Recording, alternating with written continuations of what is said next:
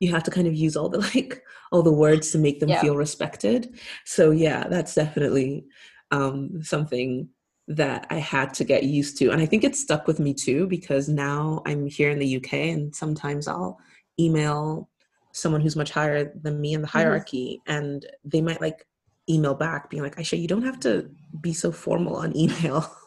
Like, you can just say like, thanks, or like, here is this. But instead I'm still emailing like, hi, thank you so much for the opportunity for letting me work on this. Here's what I've prepared. Please let me know. Like, I'm still using all the words that I remember from working in Nigeria.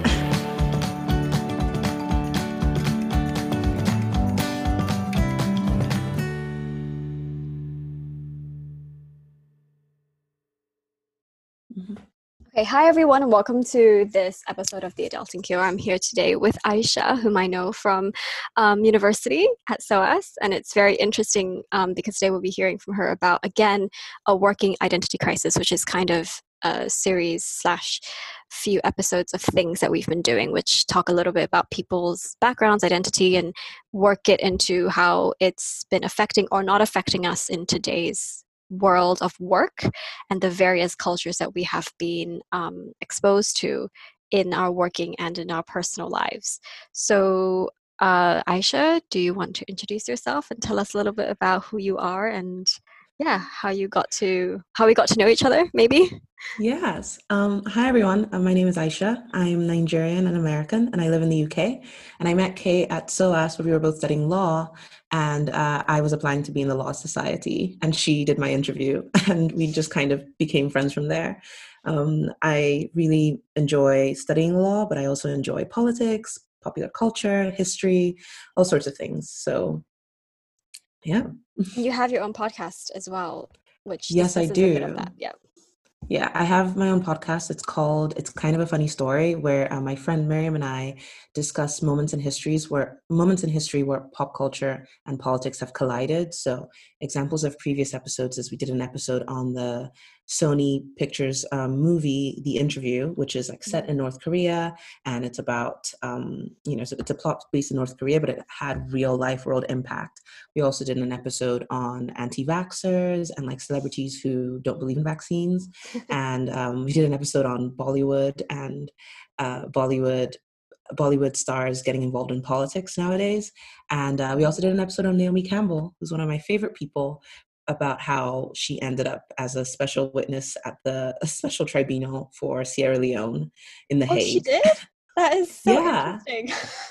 Yeah, it has to do with like some diamonds that she got from like a Oh. warlord. It's a whole thing, but it really spiced up the court when she showed up. And she clearly just didn't want to be there. Like, she literally said to the judge, like, this is an inconvenience for me. I have other things to do. I don't want to be here as a Oh my witness. goodness, that is the most Naomi Um, Campbell thing like ever, and it's so exactly. iconic. Okay, so let's get into it a little bit. So you mentioned that you were Nigerian and American, right? And so part of this Yes. whole series or these three episodes that we're doing is that we're trying to kind of get into the nitty-gritty of how maybe an identity crisis or some kind of culture clash or upbringing have impacted us in our current present day. The background, of course, being that myself and the people that we've been talking to have all kind of had something similar happen to them in the sense that we are from different backgrounds as to the ones that we are currently in. So for myself, for example, I was born in Singapore, but I obviously didn't kind of end up living here permanently until 2018. And prior to that, I was like a bit all over the place. And so it was a little challenging to kind of, I think, reconcile some aspects of what you think your culture is supposed to be versus what it actually is, for example. And Yes. especially when working, that kind of comes up a lot more, and with a lot more I guess, challenge for you to reconcile because you don't really have much time. You kind of just thrown into the thick of it, right? So, Yes. for yourself, what were any challenges or not challenges, but anything positive that you liked from your upbringing that you have kind of brought with you now into your present self?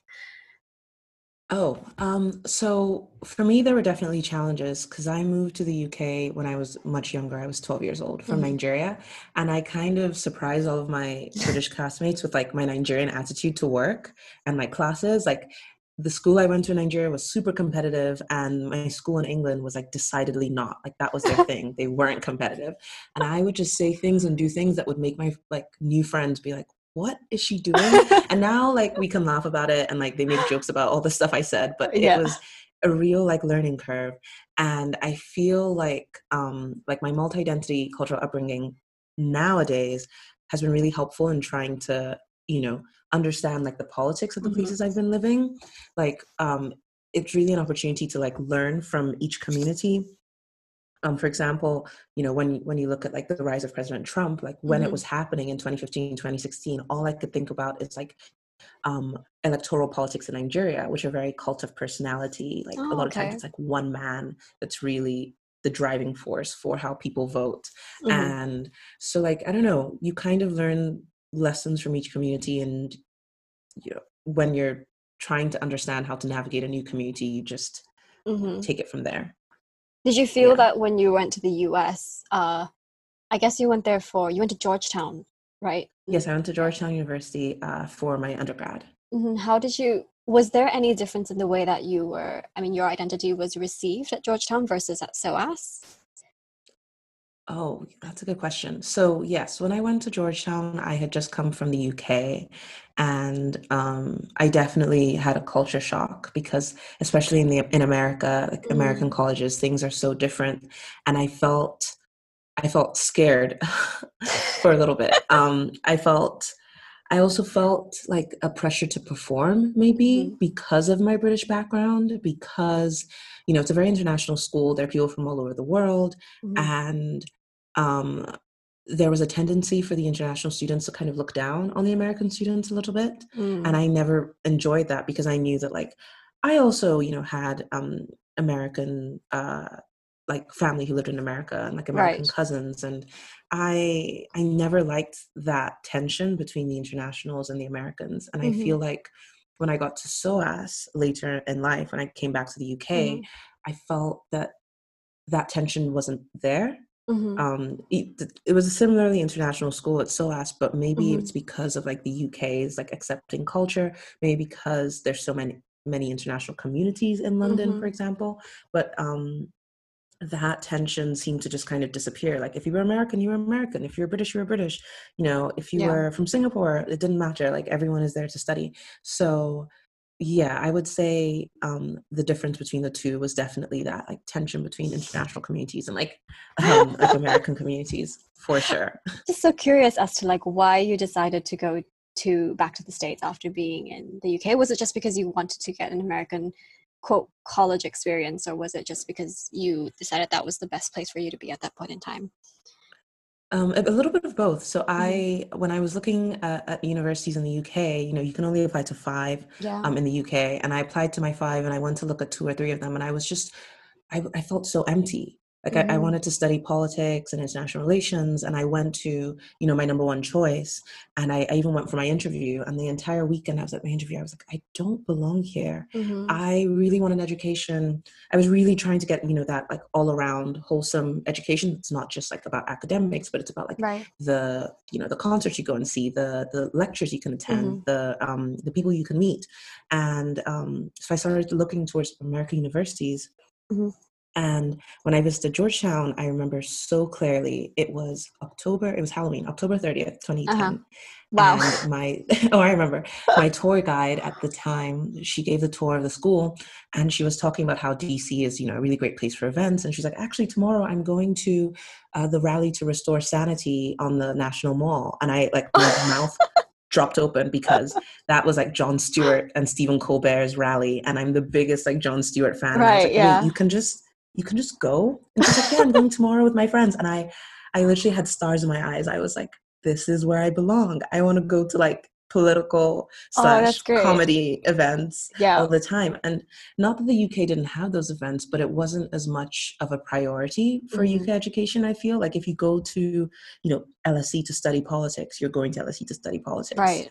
There's Mhm. no pressure on the school to give you, a lot more in terms of like Yeah. Yeah. extracurricular activities and stuff like that. So that's why I chose the US. And I'm, lucky to, because I also know like visa applications and things like that can be very tough Mm-hmm. if you want to go to the US. So I consider myself fortunate that I didn't have Mm-hmm. those hurdles. But yeah, best choice I made in my life, I think. Do you think that any of your kind of, because you mentioned you went to like primary school, I suppose, in Nigeria because you came to the UK when you were Yes. 12. Did Yes. that kind of seep into your competitiveness come back into, just wondering, like, did it ever at some point come back in the way that you didn't think it would at either in the US or the UK once you thought you outgrew it, but actually like you really didn't? Okay, so the truth is, my school in Nigeria was very competitive, but I was always on the lower rank. Like they ranked us by number, and I was Yeah. always like out of 100, and I was like always like in the like bottom fifth of. So when I got to the UK and I like tried to start becoming competitive, and no one else was doing it, I got so happy because I was like, oh, I don't have to like constantly prove myself. I can just read what I want to do and study what I want to do. And actually, I think that made me a better student Okay. because I was actually pursuing the things I wanted to do instead of just being competitive for competitive sake. So honestly, it's never come back, which sometimes is a disadvantage, you know, especially because I'm training to be a lawyer. I know that's also a very competitive field. And I tend to be, you know, I can debate, I can make an argument, but I'm the kind of person where if it's clear that we are going to agree to disagree, I'm just going to stop arguing. Like, I'm not going to keep like fighting you. I just tune out, I zone out. Yeah. Some people don't like that. Some lawyers Yeah. do not like that. Yeah.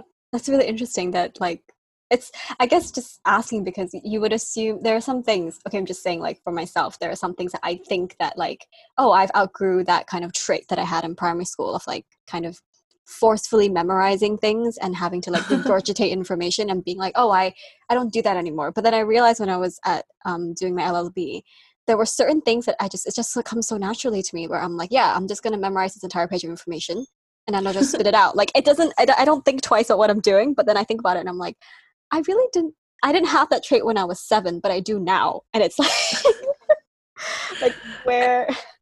I mean, the cramming definitely comes back. Like if you Mhm. went, because in my school it was the same thing. Like Mhm. we had a topic called agricultural science because it's agriculture is really important in Nigeria, Yeah. and they gave us a table of all the Latin names of like all these type of plants and like Oh my fruits and goodness. vegetables, and it was maybe like 300, and we just memorized all of them.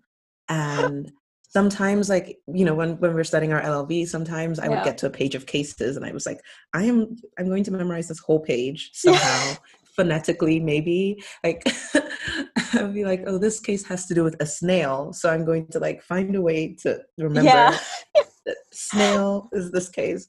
um yeah, it's bad habits, some bad habits. Definitely bad habits. Did you have any misconceptions you had to clear up about yourself, either in the UK or in the US, or even when you went back to Nigeria after finishing your LLB degree?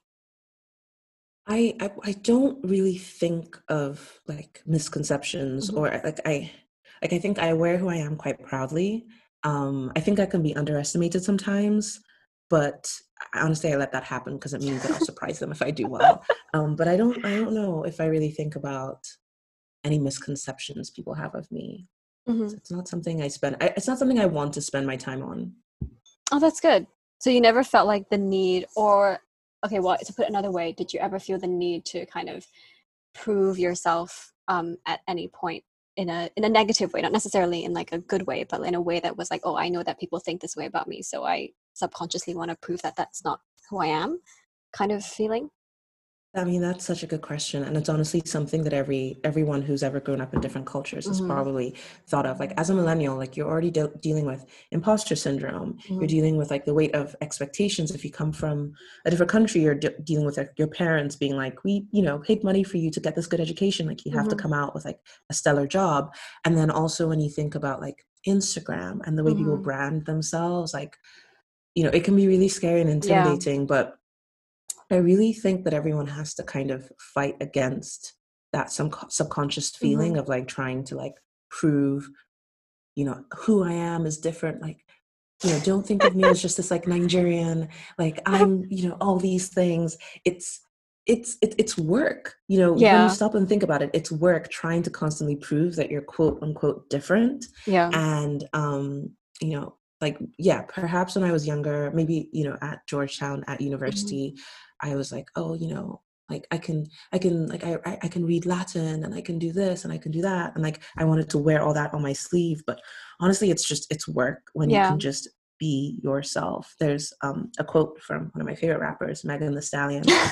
She says, when you're being real, you're not worried about who's fake. Oh, that's good. Yeah, it really makes Yeah. you think about stuff like Yeah. that. When you're just being yourself, you don't really have to worry about who else is, Mhm. judging you or Mhm. thinking about you. What was your most like treasured, I guess, trait or characteristics from like each of the places that you sort of call home slash grew up in?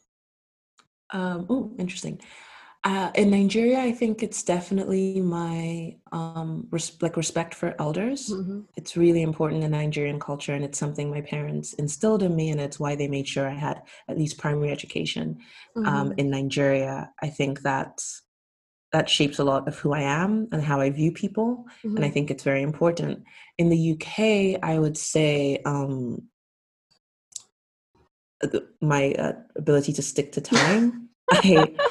I I think that's something I got from the UK, like just being prompt, Yeah. being like, you say you're going to turn this in at midnight, it'll be there at 11:59. That is something I Mm-hmm. really appreciate about British people. And then in the US, definitely, definitely, definitely, definitely 200%, just being outgoing and taking risks. Mm-hmm. I became, less risk averse when I went to the US, and I compare, my decisions with the decisions of my friends who have remained here in the UK, and it's like, I definitely like spent a lot of time traveling, and I spent a lot of time just kind of deciding, oh, today I'm gonna try and like drive all the way to this state just because I can, and that's something that I definitely got from America, and also my love of music. Okay. I think I developed my taste in music more in the US, Mm-hmm. but that's just because there was always a good concert to go to. Oh, okay, okay. What do you think you would say was like the defining moment of like your I guess your life in the US where you were like, oh, this is something that I am actually more risk averse than I was, or that I'm more risk averse compared to my friends? Defining moment. Let me think. Um, in 2016, January 2016, I kind of dropped everything and moved to San Francisco. Oh, okay. Yeah.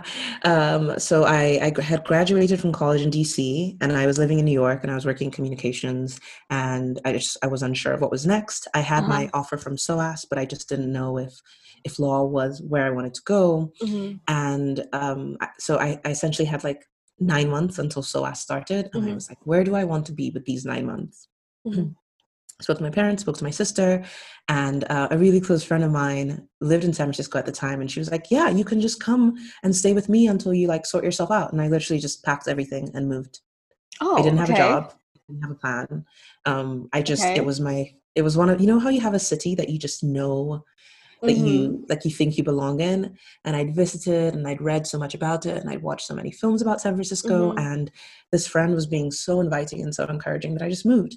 And that is not something I would have ever thought of doing if I'd remained in the UK, like, ever. Right. How did that And go?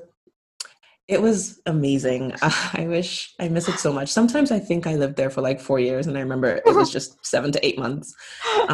It took a while to find a job. It took like a month, and then I was working for a like small legal startup, which was Mm. great because it still had the legal side to it. Like all my coworkers, or half my coworkers, were lawyers. Mm. And then I was living in a really nice, really lovely part of town with like all these bakeries, and I just kept Oh. meeting new friends because I didn't know anyone and I had no foundation in the area. I would just, okay, today I'm going to go to this place alone, and go on this tour alone, and maybe I'll meet a new friend. Oh, I that's so and then I nice. Yeah, honestly, like okay, the two things I would say are defining were definitely I applied to work for the San Francisco International Film Festival because Okay. I knew I had some sort of interest in film, but I wasn't sure. And I was a house manager, which means that you manage the house. Like if Right. the director and the stars are coming in, like you make sure they get inside, you make sure everything goes according to plan, the Oh, very Q&A, cool. the screening.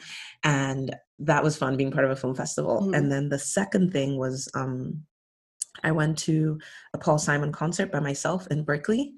I Oh, you just went by kind of yourself. yeah. So this is I Wow. actually go to Okay. concerts by myself now because of this. That's so Because that's interesting. Yeah. yeah, it was so Paul Simon's like one of my favorite artists. Hmm. I'm a huge fan, and I just knew none of my friends would be interested. Like it was just one of those things where like if someone came with me, they would be like on their phone. So I just like took the leap and I went by myself. I had the best time, and ever since then, I just unless someone reaches out to me to be like, "Hey, this person's coming to town. Do you want to go?" I usually just buy a ticket for myself and I go alone. And Okay. that's Okay. yeah, like that experience in San Francisco is what made this happen. Yeah, That's very, I want to say that's liberating in a way. Like you kind of like don't have to depend on other people, right, to go where you want to go, basically. That's so exactly. cool. Where else have you been alone? Like which other concerts have you been alone? Sorry. Oh, concerts. I love the man. So I did see Paul Simon alone Hmm. again in November 2016. There's a Lebanese band called Mashrou Leila that I really love. That actually some SOAS friends ended up going, but I just kind of got my ticket and was kind of like going alone. One of my favorite bands, Vampire Weekend. I saw them alone Mm. twice last year. Um, who else have I gone to see alone? Some like smaller bands, like So Far Sounds. Do you know of it? I don't know if it's in No, Singapore. I don't think so. It's really cool. I don't know how they're doing it now, but it's this really cool music community where every day in certain cities they will just tell you, oh, there's going to be a concert in like Hackney in London at this bar. And Okay. you have to pay $10, but they won't tell you until the day that it happens who is going to be there. Oh, okay, Yeah. okay. And it's usually small bands, like people starting out. Like Yeah, yeah. it's not, like no one big is going to come. But the idea is you get to like meet new bands and you don't have to, because the price point has already been set, you Hmm. don't really have to think, oh, would I pay this money for this band? And then you can meet, new acts. So then yeah. Hmm. And that's what you've been So doing as myself. well. Yes. Oh well, not during Not now. now because we're Yeah. we're stuck we're stuck at home. But yeah, occasionally I would go to those. But That's really cool. Did you ever feel like you were going to travel alone? Have you traveled alone? yeah. Oh, I travel alone all the time. It's my favorite Wow. thing. If you are scared of traveling alone, talk to me. I will convince you. I Let me see. Well, San Francisco was kind of the first time because for a month I was unemployed. Mm, So, I mean, I was living there, but I was also like learning the city. So I mhm, created this Google Doc where I just kind of amassed everything, every recommendation anyone had or anything I saw on the internet. And I just like mhm, would tick box go through them. And then, so, and what I do usually is if I'm going to visit a new friend, they usually work. Sorry, if I'm going to visit a friend, they're usually at work. mhm, So what I will do is I will book the um the journey for like 2 weekends and a week in between. mhm. And so for the 2 weekends, I'm with the friend, but the week in between when they're at work, I have to do things on my own. So I did that. Mm. I went to visit a friend in Mumbai. I did that. And then in Bangalore, I did that. I did loads of stuff by myself. And then I went to visit a friend in Sydney last year, and I also did that. Had a Mhm. whole week to myself. And then I've also gone alone Wait, so you to flew all the way to like Mumbai and Bangalore and Sydney, and then you just kind of hung out there on your own. by myself. Yeah. Wow, I mean, on the okay. weekends, and then I would stay at my friends, but Yeah, like they had to work, and I didn't want to ask them to take time off, so I just yeah. kind of created a Google Doc, and I had like all these things to check off. And then I also went to Spain by myself. I love like southern Spain, like Seville, Granada. It Oh, has like great Islamic history, and that's something I'm really interested in. mm. So I think that's probably my favorite trip of all time. I went, unfortunately, I went the day after the 2016 elections. Oh, Um, weird time. and weird time, but I was really glad to be alone for that week because I don't know how my like how I would have felt if I was surrounded Yeah. by loads of people who were also mourning. I got to Mhm. live in Spain for a week by Yeah. myself and just kind of stick to my thoughts. You got to mourn in the Mediterranean, which is not the worst place to be mourning. Exactly. With all this history. So yeah, I was very happy. Do you think that as a millennial as well, like there are certain things that you have, I guess, you are more prone to doing as opposed to like, sorry, let me rephrase that. As a millennial who has had all these experiences, you are more predisposed to doing certain kind of like eccentric or what wackier things that other people might not be able to kind of, like traveling alone, for example, is not something that everyone kind of really does. I think I wouldn't travel alone once, but I met up with my friend afterwards. I don't think that counts, but Ooh, where was it? it was very typical. I went to Paris for a day. Aww. Yeah, but I like going to Paris because I like going to all of the random things that are not like typical. Like I don't go see the Eiffel Tower and stuff like that. I literally just go to like a random neighborhood and I just walk around and take a look at a boulangerie or something like that. And I think that's fun. But I met up with a few friends after that and we all stayed together. So I don't think that counts as traveling as traveling alone.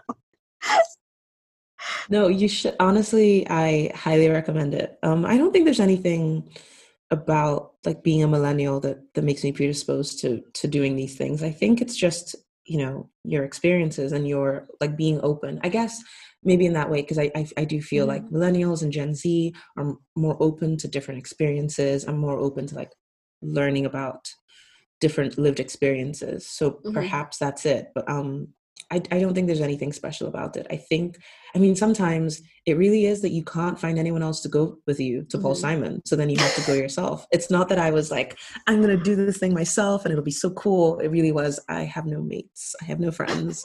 So I guess I'm doing this alone.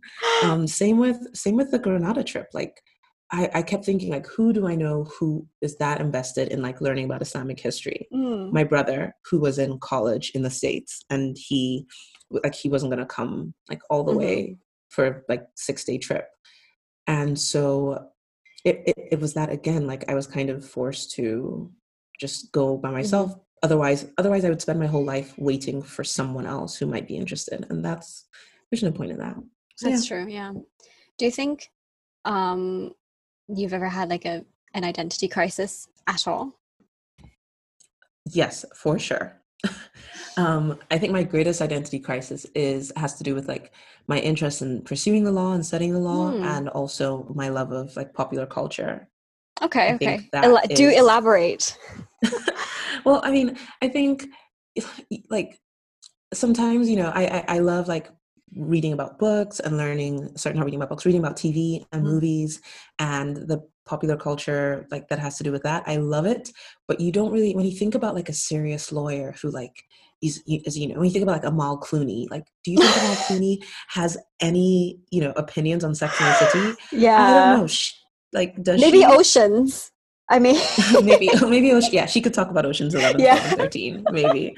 But like growing up, I did have a lot of lawyers in my life, and they're quite serious. And I was always so scared because, like my heroes are like, Madeleine Albright and like RBG and people like that. But it's also Jon Stewart and Tina Fey and Mindy Kaling, and those people are comedians, and they deal in like pop culture. And growing up, I was just so scared that if I tried to delve into my interest in those things, I would be labeled as unserious. No one would take me seriously. My law career would tank. And I'm still dealing with that crisis. I'm going to be honest. Yeah. Every day I wake up and I think, should I be doing, this podcast? Should I be interested in these things? Should I just burn all of my like history books on SNL? Like, if I want to get further in my career. And I think I got to a point where like I was like, okay, perhaps, just because you don't know personally any lawyers who are interested in this stuff, maybe I can be the first person I know that's interested in all this. So it's a strange identity crisis, I would say. And then also the other identity crisis is like, has to do with my American and like British upbringings. Like, I'm very securely Nigerian, but as I got older, I did move closer to the US. And now, after I left the US and I've been in London and I was in Nigeria last year, like for 5 years, I've just been like, should I move back to the US? I asked, my friends like make fun of me because I'm constantly like, guys, should I move back? And because especially with law, it depends on like Yeah. jurisdiction. And, you know, Yeah. once you start working in one jurisdiction, that's where you really want to specialize. Mm-hmm. And it's a strange identity crisis to have, because I think I know one day I will leave the UK, Mm-hmm. but I'm constantly like, should I move Mm-hmm. now? Should it be now? Yeah. So yeah. I know what you mean. Yeah. I just feel like as well with all of these, as you're talking about like movies and all these like pop culture stuff, so much of what we watch, like, I mean, let's talk about Sex and the City, right? And the entire 6 season arc is about Carrie having like a 6 year identity crisis about like where she wants to go and where she wants to be. And I feel like we've been so inundated. I don't know. I think as millennials in particular, we've been so inundated about like every big thing that we see, whether it's like Friends or whether it's even like New Girl or whatever it is that we're watching. It's like always about someone trying to like find themselves, and I feel like sometimes it gives us this weird perception that we need to have an identity crisis in order for us to like get to where we are supposed to go. So I'm just wondering, like, is it a matter of upbringing for someone like ourselves where we have had so many different identities, so to speak, or is it something that we kind of put ourselves through because we are like, oh, we need to come out of it on the other side? I don't know if you have any thoughts on that. Honestly, you make a very good point about like the things we watch and how we think that like by this age you should have like, you know, done this and done that, Yeah. and like you should have like a group of 6 friends that love you eternally, and that's it. Yeah, I don't know, with our different identities, I think it actually makes it easier for me, at least, Mm. you know, not to have such a crisis, because I'm really grounded in my Nigerian like upbringing, like I said. And um, when the going gets rough, when the going gets tough, I can always like call my mother and Mm. remind myself like who I am, and like, you know, what her life was like, and how like the Mm-hmm. opportunity she's given me means that I don't have to, you know, stress as much or Mm-hmm. worry as much about, oh, where will I be? What will I do? Mm-hmm. So I don't know. I think of it as kind of a shield, honestly, our different Mm-hmm. identities. And I think it makes those crises easier to handle, Mm-hmm. I believe. Mm-hmm. I don't know if I was brought up, you know, 100% American, like let's say I was born there and I went to high school there, I think I do think I would be struggling a lot more at this age with like, Okay. oh, you know, but I want to know more about my Nigerian past. Like, should I go live in Nigeria for like 2, 3 years with a distant relative? Or, you know, my family has come over here and they've done so much. I don't want to, you know, I don't want to study law because, you know, they studied law, they did the hard work. I want to have fun, you know, like maybe that's how I would think if I Mm-hmm. grew up in just one place. So yeah, Mm-hmm. that's my thought on it. Did you ever think that like your, I guess, your identity crisis, especially the one about being like a serious lawyer versus like, oh, I like all this pop culture stuff, was that something that you just kind of struggled with at SOAS, or was it always something that you wanted to, that you have been struggling with as soon as you wanted to start, pursuing law as a career? Always, Mm. always, since high school, since maybe when I was applying to universities, and how I Mm. explained that I, you know, went to all the UK universities that were my Mm-hmm. parents' top choice, Mm-hmm. and I was so deflated after I'd left every single one, and then going, you know, to the US and finding out about all these cool activities. And you know, my parents are quite serious. Like they're both lawyers who were educated in Mm-hmm. the UK. My maternal grandparents were lawyers who were educated in the UK. Oh, wow. My, yeah, like my decision to pursue a legal career was my own, Mm-hmm. but there are moments where I think like, did this just fall in my lap? Like, is Mm-hmm. my purpose something else? Like, Mm-hmm. do I really belong here? And um the truth is I'm still figuring that out. Mm-hmm. And but what I do know is I did try, once I got to SOAS to Mm-hmm. study law, I did try to suppress that part of myself. Mm-hmm. I like had all these law books in front of me and I was like, this is my life now. You know, less TV Aisha, less like, you know, reading about pop culture criticism, like don't go to any film festivals. Like your life is the law now. I really tried for a couple of months, but it Mm-hmm. was so hard, Mm-hmm. and it made my life harder Mm-hmm. when I couldn't experience like the joys, the things that brought me joy. Mm-hmm. So yes, so yeah, it's not something I can let go. Mm-hmm. Was Do you think that like there is, when I came back to Singapore, I think it was like end 2018, Yeah, in Mm-hmm. 2018. I started with an NGO like in March in 2019. That's been about like a year or so a bit. And one of the big things I realized was to do with the working culture, because I think as someone who also, I know what you're coming from by like, okay, you grew up among very serious people who like their interest was literally their life, and like that was also their job. Like there is no like Yeah. distinction between like, if I'm interested in something, it's because I want to make money out of it and not necessarily because I like really like it in any way, right? So when I came back here, that's kind of like how a lot of the traditional culture is like here. And I'm just wondering if, you know, when you started working, did you kind of feel that there was a bit of a disconnect between what you were, quote, used to as a working culture versus, you know, what you were expected to quote, I don't know if to use the word conform, Yeah. but what you were expected to kind of like be in Nigeria. Um, in Nigeria, yes. So in the US, there is a kind of assumption that like, I mean, it's not true, but like you should like, you should love where you work. You should want to Yeah. like do it in your sleep. Like, your job is the best place ever. And that, like that really hit a wall when I got to Nigeria. And I was like, oh wait, no, sometimes you just work to work. Yeah. Um, and a huge adjustment. I think, going back to our conversation about like being a millennial, Hmm. when I speak to my parents about like in Nigeria, I would come back from work and I would be like, Mom, Dad, like this person said this and this person did this. Like, why are they being mean to me? And they would be like, it's not about you, it's work. Just do the work. And I feel like older generations, like sometimes they think that millennials are a little bit like they want Soft. too much out of work. Yeah, Yeah. they're too soft. Like, 2 weeks in, if you don't like the work culture, you want to leave. And our parents are like, no, you just stay there for 20 Yeah. years and then retire when you need to. So yeah, so I think work culture definitely. I did have a Why would you ask such a bizarre question like it has nothing to do with your job? And I was like, it's important. Like it is important to me that like this is addressed, because I don't want to be yeah. somewhere where like, you know, I'm not valued. And I think that's a huge thing with us, is that we want to be valued in the positions that we're in. And we want to feel like we are making impact at our work as Hmm. well. Like you don't want to be stuck in a job where you feel like, okay, I'm going to write this, I'm going to make up this document, I'm going to do all this work, and it's going to go sit on someone else's desk for years. Like that's not something you want. So I think it's good that our generation is really taking this into consideration. I have a cousin in LA.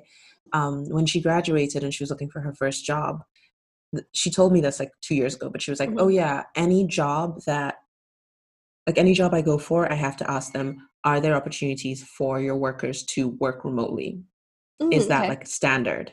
And she was like, if they said no, I wouldn't even consider the job. And I looked at her like in shock, like, what? It's a job. Like, go there 5 days a week. You should go. Yeah. Now, like, looking back, like, especially with COVID, Hmm. that was actually really smart of her at 21, 22 Hmm. to really think about, you know, this job, is it a job I can work remote? Is it a job that I can like, because she also, it's like going out for auditions because it's LA, Hmm. so she's also like an actor. She's like, is it a job that I can like work on and still be able to make it to auditions? And if Hmm. it's not, then that's not good enough for me and I'm not going to take the job. And now with COVID, the job she has, Hmm. she's able to do it. Like there wasn't as much of a shock Hmm. when everyone had to work from home and move home. Hmm. um but if you tell like my parents or my grandparents that she did that, they would be like, "What? Like, how are you so entitled? Like to Yeah, think that you yeah. deserve to work remote?" Yeah, it's fascinating. Working culture is definitely changing, Hmm. thanks to the COVID restrictions, and I Hmm. wonder what work will look like in in 10 years. Hmm. What I don't like about our generation is, I mean, it's not our generation's fault, it's just the way Hmm. that society has done this, but like how work has kind of become our life. Mm.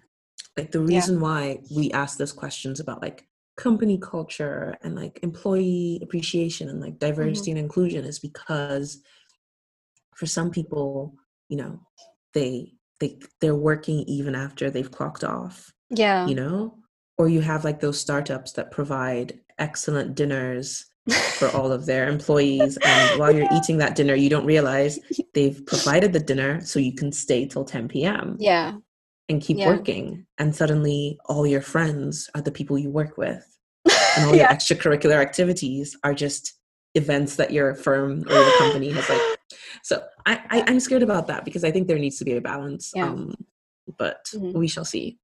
I think it's interesting you mentioned that because I remember when I was doing like those insights where like, I forgot what they're called, but the things were in like your first or second year where it's not a VAC scheme, but it's like where you go to like talk to the firm and you ask them questions. And then there are some where like you get invited to play like a business game or like when you're one of those, like it's kind of like a vacation scheme, but it's kind of like a VAC scheme. It's like an insight day. Yeah. Yeah. And I did so many of those in like first year, I think. And I remember like, one of the places I went to, I don't remember which firm it is, but it's one of those big city firms that has like a pool and like a gym and everything. And I was like, wow, it's like, so it sounds so great, right? But then I was talking to like a senior and they were like, yeah, the only reason why they give you all this stuff is because you can't leave. Like if they give if they give you all these things, it means that you have to stay. And if they're like, oh, we have a Michelin star chef, it means that you don't have to go outside to get lunch, you eat it in the canteen. And I was like, oh, I never really thought of it that way. Yeah, when you're younger, you see all these perks and you're like, wow, a pool, a gym, and then you're in the office at 11 p.m. at the gym, like, wait, they've kept me here and I'm going to be back here at 7. Yeah. Yeah. And honestly, when you think about like some companies buy, some companies lease. Now with COVID, like they're probably thinking like, what are we going to do? We have all this space and this pool that no one has used for 6 months. And we'll see what happens there. Do you think that there's a difference in working culture in Nigeria from like your time when you were there versus your parents when they were working in Nigeria? Or at least do you know? Yeah. 200%, yes. There's a joke by this Nigerian comedian, Yvonne Orji. She says that, as a Nigerian child, you're either a doctor, a lawyer, an engineer, or a disappointment. And that is definitely like my parents' generation's view on things. So like for them, it was, working culture was, like I said, you train to be something and then you are that something for many, many years, and then you retire, and that's how you are a good mother or father to your children. And now with, millennials in Nigeria, like, because like also there's so many more opportunities across the continent, and even like in Europe, so many young Nigerians are like starting up. For example, everyone has a side hustle. Every single person I know, whether they're a lawyer or like they're an accountant or they're or I don't know, they own their own business. Even if you own your own business, you also have a side hustle. And I think that says a lot about the Nigerian economy, like the fact that you have to kind of maintain two positions in order to survive. And also the fact that you have to, because some people, it's not even about the money. For some people, it's because the doctor, lawyer, engineer, whatever that they train for is what their parents wanted. But then the side hustle is what they actually want. Yeah. And for a lot of my friends, they're just doing both. So like if I was in Nigeria, if I was working in Nigeria, I'd be a lawyer. And then my side hustle would be my podcast that I work on, and possibly other things too, because there's still huge pressure on Nigerian children to like work in these industries, but with none of the returns that were there during my parents' generation. Like the salaries are lower because the economy isn't as great, and the naira, which is our currency, isn't strong, and the networks that you would be able to cultivate from being, a lawyer, they just aren't as strong as before. And, you look at everyone is just kind of working to survive in my generation. So yeah, definitely change of work culture. Do you also think less that loyalty. Less loyalty to companies, you mean, or to? Yes.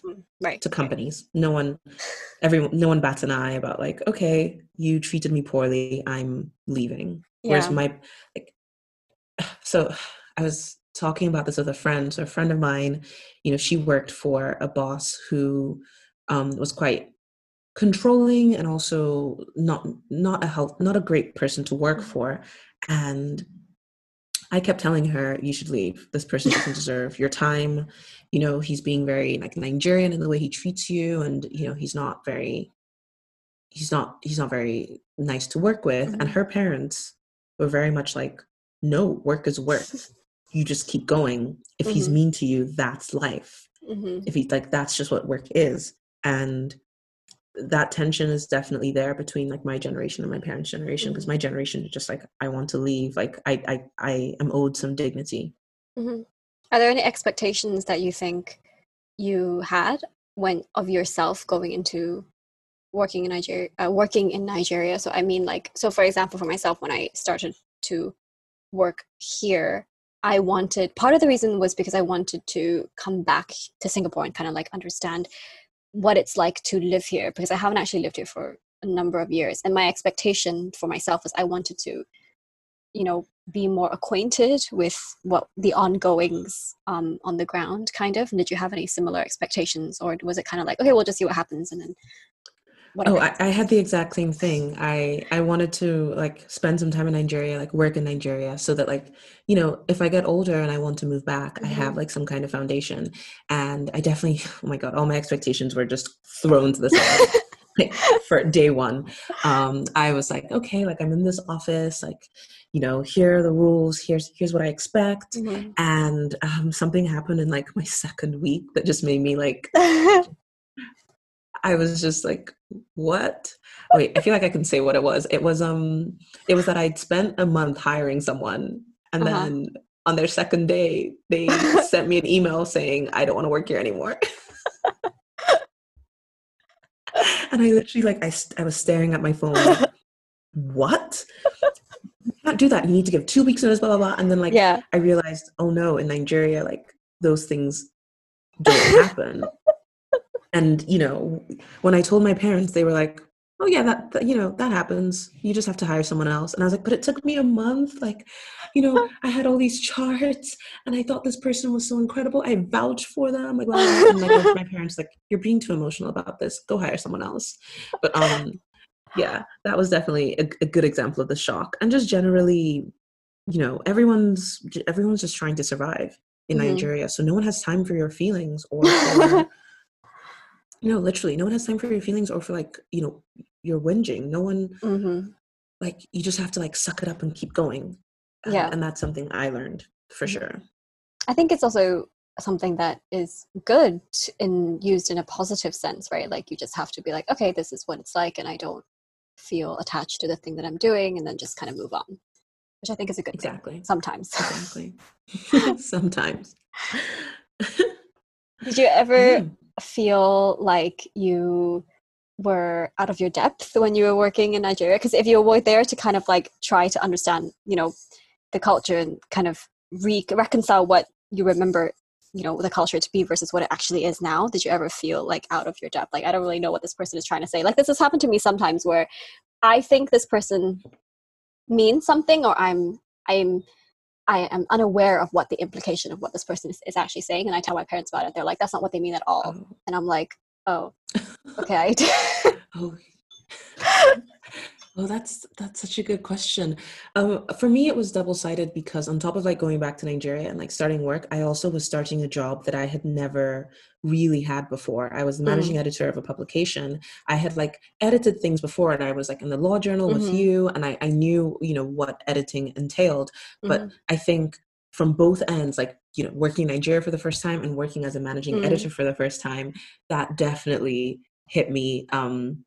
Quite hard. Like I'm trying to think of a good example. Well, like I mentioned, you know, respect for people who are Mm-hmm. older than you is really important in Nigeria. And I would sometimes get submissions from people who are much older, like they would have like professor before their name, so you knew that they were like well respected and like had like maybe pursued a PhD. And I, as a managing editor, like you still have to send reminders and be quite strict, and you have to be like, you know, you told us this would come in at this time, it hasn't, I'm sorry, we might have to drop you. And you know, at first I was just, you know, acting like I would in the UK or the US. Like, doesn't matter how old I am, I'm still the editor here, I'm in charge. Mm-hmm. And I had to learn really quickly that, like, if that professor perceives you as someone younger, they will treat you like anyhow. And Yeah. like, you have to just take it and you can't be offended.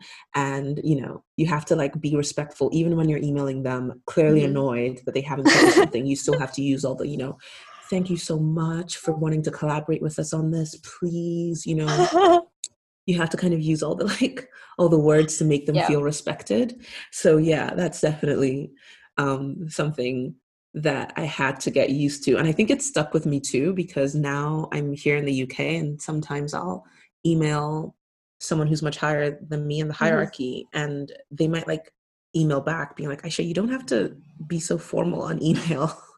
Like, you can just say like, you know, thanks, or like, you know, here is this. But instead I'm still emailing like, hi, you know, thank you so much for the opportunity for letting me work on this. Here's what I've prepared. Please let me know. Like, I'm still using all the words that I remember from working in Nigeria. Like, I'm still like being overly respectful. Yeah, I know what you mean. Do you ever think that you would want this kind of like belonging everywhere, but also nowhere at the same time for your own kids, if you were to have kids, or, you know, for your future, if you would want that to be something that, you know, other people, like your descendants, would also have My that same feeling? descendants. My descendants. Yes, 200%. I'm, you know, again, I feel lucky and privileged to have had Mm-hmm. this background, and I definitely want to, um, you know, maintain that. If I, you know, if I do have a family, I think one of my big regrets, and my parents will call me out on this, is that I don't speak my language in Nigeria. Like, I can't speak it fluently, but I speak Spanish. I studied Arabic and Latin, Mm. and like I'm trying to learn Italian at the moment. And they're looking at all these books like, why can't you learn your own language? And it's a source of shame for me, for sure. Mm-hmm. And so while I do want to maintain this sort of, you know, if I can, like living in different parts of the Mm-hmm. world and speaking different languages, I also have to make sure, you know, if I do have children, I like, you know, find someone who can teach them my language like from an early age, so that like they're not as embarrassed as me like at family gatherings. And Oh, wait, sorry, I'm ignorant. So do tell me, what is the language that you are referring to? oh, Yoruba. Oh, So okay. I'm from like the southwest of Nigeria, and we speak Yoruba, which is like, you know, Okay. Lagos. If you're familiar with any kind of Afro beats, like Nigerian music, a lot of them are in Yoruba. So even if you're not Yoruba, you can understand words, like you can understand phrases. It's a very Okay. common language, but it's also very like deep, meaningful language and quite Mm. musical. Okay. And Oh, cool. it's really cool, and I have like textbooks for it, and I can understand most of it. I just cannot bring myself to speak it, and sometimes I think it's psychological, because Mm. like I speak Spanish fine, I speak Italian fine, Arabic fine, Mm-hmm. and I was able to pick those up so easily, whereas, you know, the language that my parents speak at home, I just like look at them. I'm just like watching them speak. It's like I'm not even there, like in the conversation. Because it's also really awkward when they've been speaking in Yoruba for a long time, and then I say something in English, and everyone looks like, "Are you part of this conversation?" I don't think so. Do they So, speak Yoruba to you at home, or is it just something that they speak amongst, like, to so themselves, between themselves? when I was growing up, they didn't speak it to me, and Mm. this is what I blame them for a little bit, because I think they wanted to give me that international education, and they didn't want me to like develop certain accents. I think it's, you know, part Mm. of like the immigrant Mm-hmm. experience. So they didn't speak it to me, and then I got to my teen years, and then they started speaking it to me all the time, and kind of being like, "Why don't you speak it? Why don't you speak it?" And, you know, I could blame it on like Nigeria's education system. I could blame it on them for not speaking it to me, but honestly, I should also blame it on me for not trying hard enough.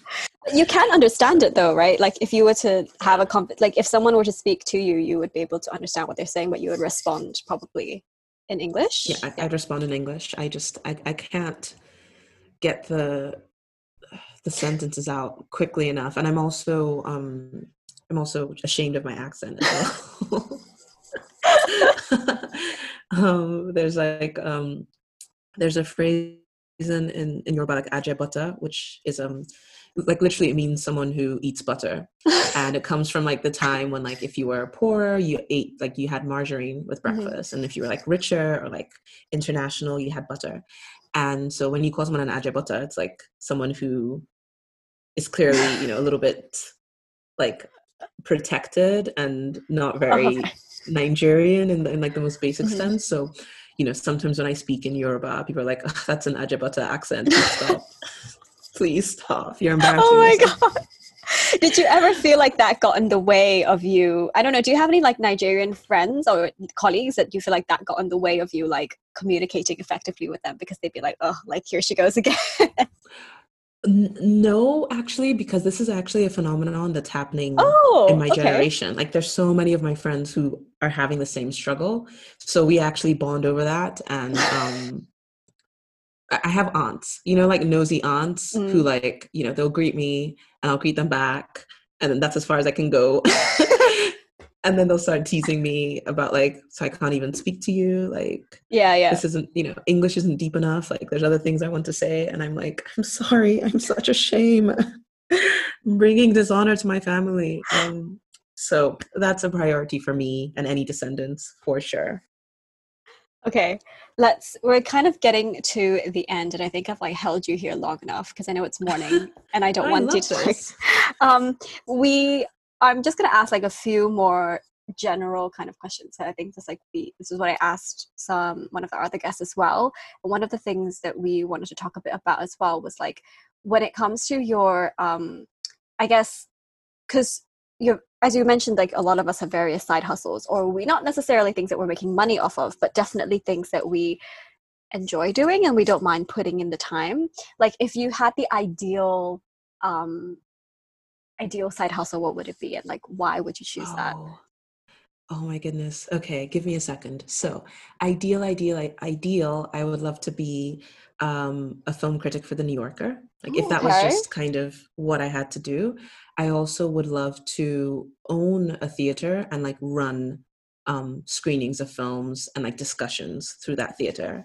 And that could be like discussions, not like, oh, I'm going to bring, you know, Paul Thomas Anderson in and he's going to like tell us about his latest work, but actually more as a space for like young, especially female film lovers to discuss Mm. things without feeling ashamed or feeling Ostracized. yes, Yeah. you know, like there's some demarcations of what people consider like a quote unquote serious film, and I really Hmm. would love the space to like show The Social Network and then have a discussion about like how great a film it is, but you know its problematic perceptions of of women, especially like Asian women in the film, and like what Mm. that means for like the way movies are like are the way people like view movies and how women are viewed in movies. So like Hmm. that would be my oh my gosh. If someone could give me all like some money to buy a cinema right now, that would be the dream. Have you been to That would see be the any dream. films? I actually just saw Tenet yesterday. Oh, Yeah. I'm still too scared to go in cinemas, Oh, especially in okay. the UK. Uh I don't think I'm going to see Tenet in theaters. I really wanted Oh to no. because Yeah. I know I really wanted to, but I'm still a little scared. Like the London Film Festival is coming up, and I go every year, and this is going to be my first year where I just don't go because I just Mm-hmm. don't feel comfortable going into cinema right now. Mm-hmm. Um, but how is Tenet? Everyone I've spoken to is like, I don't understand what happened. It is. I think it's like Inception. It's like the ego and the what the hell is going on concept of Inception combined with the space time stuff from Interstellar, with like the Okay. most Christopher Nolan at his max. Like His I don't, oh my gosh. yeah, like I don't think that it's like a. I don't think it was as confusing as I thought it was going to be. I thought Inception was a Okay. lot more confusing, but I thought this was a good. I think the concept is very interesting. I'm not going to spoil it, but the concept is very interesting. But it's that I think he didn't quite explain it. You know, he has a lot of exposition and it's very chunky, and sometimes it's like they talk a lot, and then by like the third or fourth dialogue, you're like, I have no idea what is going on. That's how I felt about this film. But I think in terms of like the concept, it's quite cool, and I think it's definitely very visually stunning. Very cool set pieces. Yeah. Okay. Well, I mean, I've turned around and become a huge Robert Pattinson fan in my late 20s. And so He's I good in really, the really want to film. see it. Very, Yeah. very charming. Yeah, I really thought he was a good addition to the film. He is very like, yeah, he was fun. I think I just also found out that the main character was Denzel Washington's son. Yeah, John David Washington, who I Yeah, also love. So I did not know that he was in any movies at all. That was a really cool surprise. he tries to keep it a surprise. I think like he said in interviews that, being Denzel Washington's son, Mm. like doors are going to open for you, but sometimes like people are going to have expectations of you. So he like doesn't Yeah, really try and like campaign on it. But if I yeah, was Denzel Washington's daughter, I would talk about it all the like time. put it up Like, here.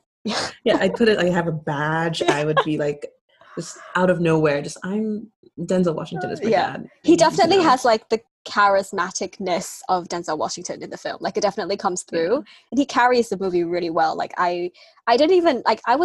I was honestly kind of surprised because I was like, I don't know, is he a big actor? Like I don't really know. I only know one person in that film, and it was Robert Pattinson. I didn't even know he was in that movie. Like this is clearly how much research I did into this film. When I went to, I was like, oh, this is a Christopher Nolan film. It looks good, so I'm gonna see it.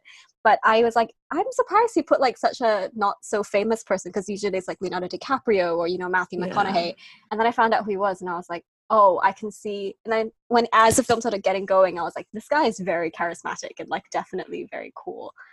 It was Well, I really think like, that the film suffered like because of COVID, like lack of a press tour. Because I actually mm. think like John David Washington and Robert Pattinson and the female lead Elizabeth Debicki, Oh who's yeah, very tall. She's a very tall woman. yeah. She's Um, 6'3", isn't she? She's really she's tall. so She tall. towered over everyone in the film, and she was wearing heels. So here's okay, I love that because I've watched a lot of films with her in it where directors, because she's usually paired with a man who's a bit shorter, directors have found ways to make her look short. Oh, Like like it's so annoying. It's like a whole thing, yeah, like the man from Uncle, like you'll have her lying down sometimes, like trying to make her look shorter than oh she is so yeah. the For man doesn't yeah, feel emasculated. yeah, And I like that Nolan let her be tall. But I think those three on a press tour would have been really fun, mm, like really charming, like you would be able to see all sides of them. And I feel sad that they didn't get that. And also yeah, the dresses and like the suits, it would have yeah. been I think nice. she was a great addition as well, and it was fun that she was in it. Yeah, she's really tall, and like there were scenes with Kenneth Branagh, who I also didn't know was in the film, and I was pleasantly surprised when I found out he was. And they would, I think they're married in the movie, so they were together Oh, sometimes. And I don't think he's short, but he definitely looks short next to her. And she's wearing heels half the time, and I'm like, this is I just, love that for her. Just be tall over everyone. That's her yeah. destiny. She's so tall and so like I don't know, like her figure is so incredible. I was like, this is just the most interesting film I've ever seen, just by like character wise. They were, yeah, it Yeah. was really good. I definitely recommend seeing it. Okay, Okay. last other question is there anything that you would say that for people? So we've been talking about like identity and sort of like all of that stuff, and I think a lot of it is also about how we view ourselves versus how other people view us. And I'm just wondering if you were to say anything about to your past self about viewing, let me rephrase that, if you were to say something to your past self about viewing yourself differently, if at all, like if there was a point in your life where you were like, I feel like I am being misunderstood, or I feel like part of my identity has been like misconstrued in some way, what would you say to yourself? Or would you even say anything at all to that version of yourself that felt that way? I think I would, go back in time to my 18-year-old self, perhaps, when she was leaving the UK and going to the US for university. And I would tell her to just be patient. Mm-hmm. Like be patient and don't spend so much time thinking about how others feel about you, because to be honest, everyone else is working on themselves. So because like I would really want my 18-year-old self to just chill, really. Just don't try to rush to become an adult too quickly. And also, don't try to rush to become everyone's best friend so quickly. Mm-hmm. Maybe just be happy and content being with yourself, being by yourself. That's what I would tell my younger self. Oh, that's sweet. That's nice. Okay. Thank you so much for being here and for doing this. Thank you for It's been having really me. fun. Do you want to plug your podcast? Do you want to plug anything? Yeah, I mean, I said it at the top, but it's kind of a funny story. We are on hiatus right now, but if we come back, we will be dropping episodes, I think, every Monday. You can find us on Instagram and Twitter at Kinda Funny Pod. It's really fun. Send us gifts, send us episode suggestions, or just DM us. We're always there. And yeah, that's it. I have nothing else to plug. I mean, trying to think, everyone should go watch, Spider-Man Into the Spider-Verse. That's another thing Oh I'd love to yeah, plug. I have no that was out a few no years stake. ago, though, right? Like 2018, but I talk about it all the time. I think everyone in the world should watch that movie because it's the best movie ever made. And I have no stake in it, but I just think that's my other plug. okay, that's great. Thanks so much, Aisha, for being here, Thank you, and really Kay. It's good to appreciate the see time. you. You too. Okay. Have a good day. You too. Bye.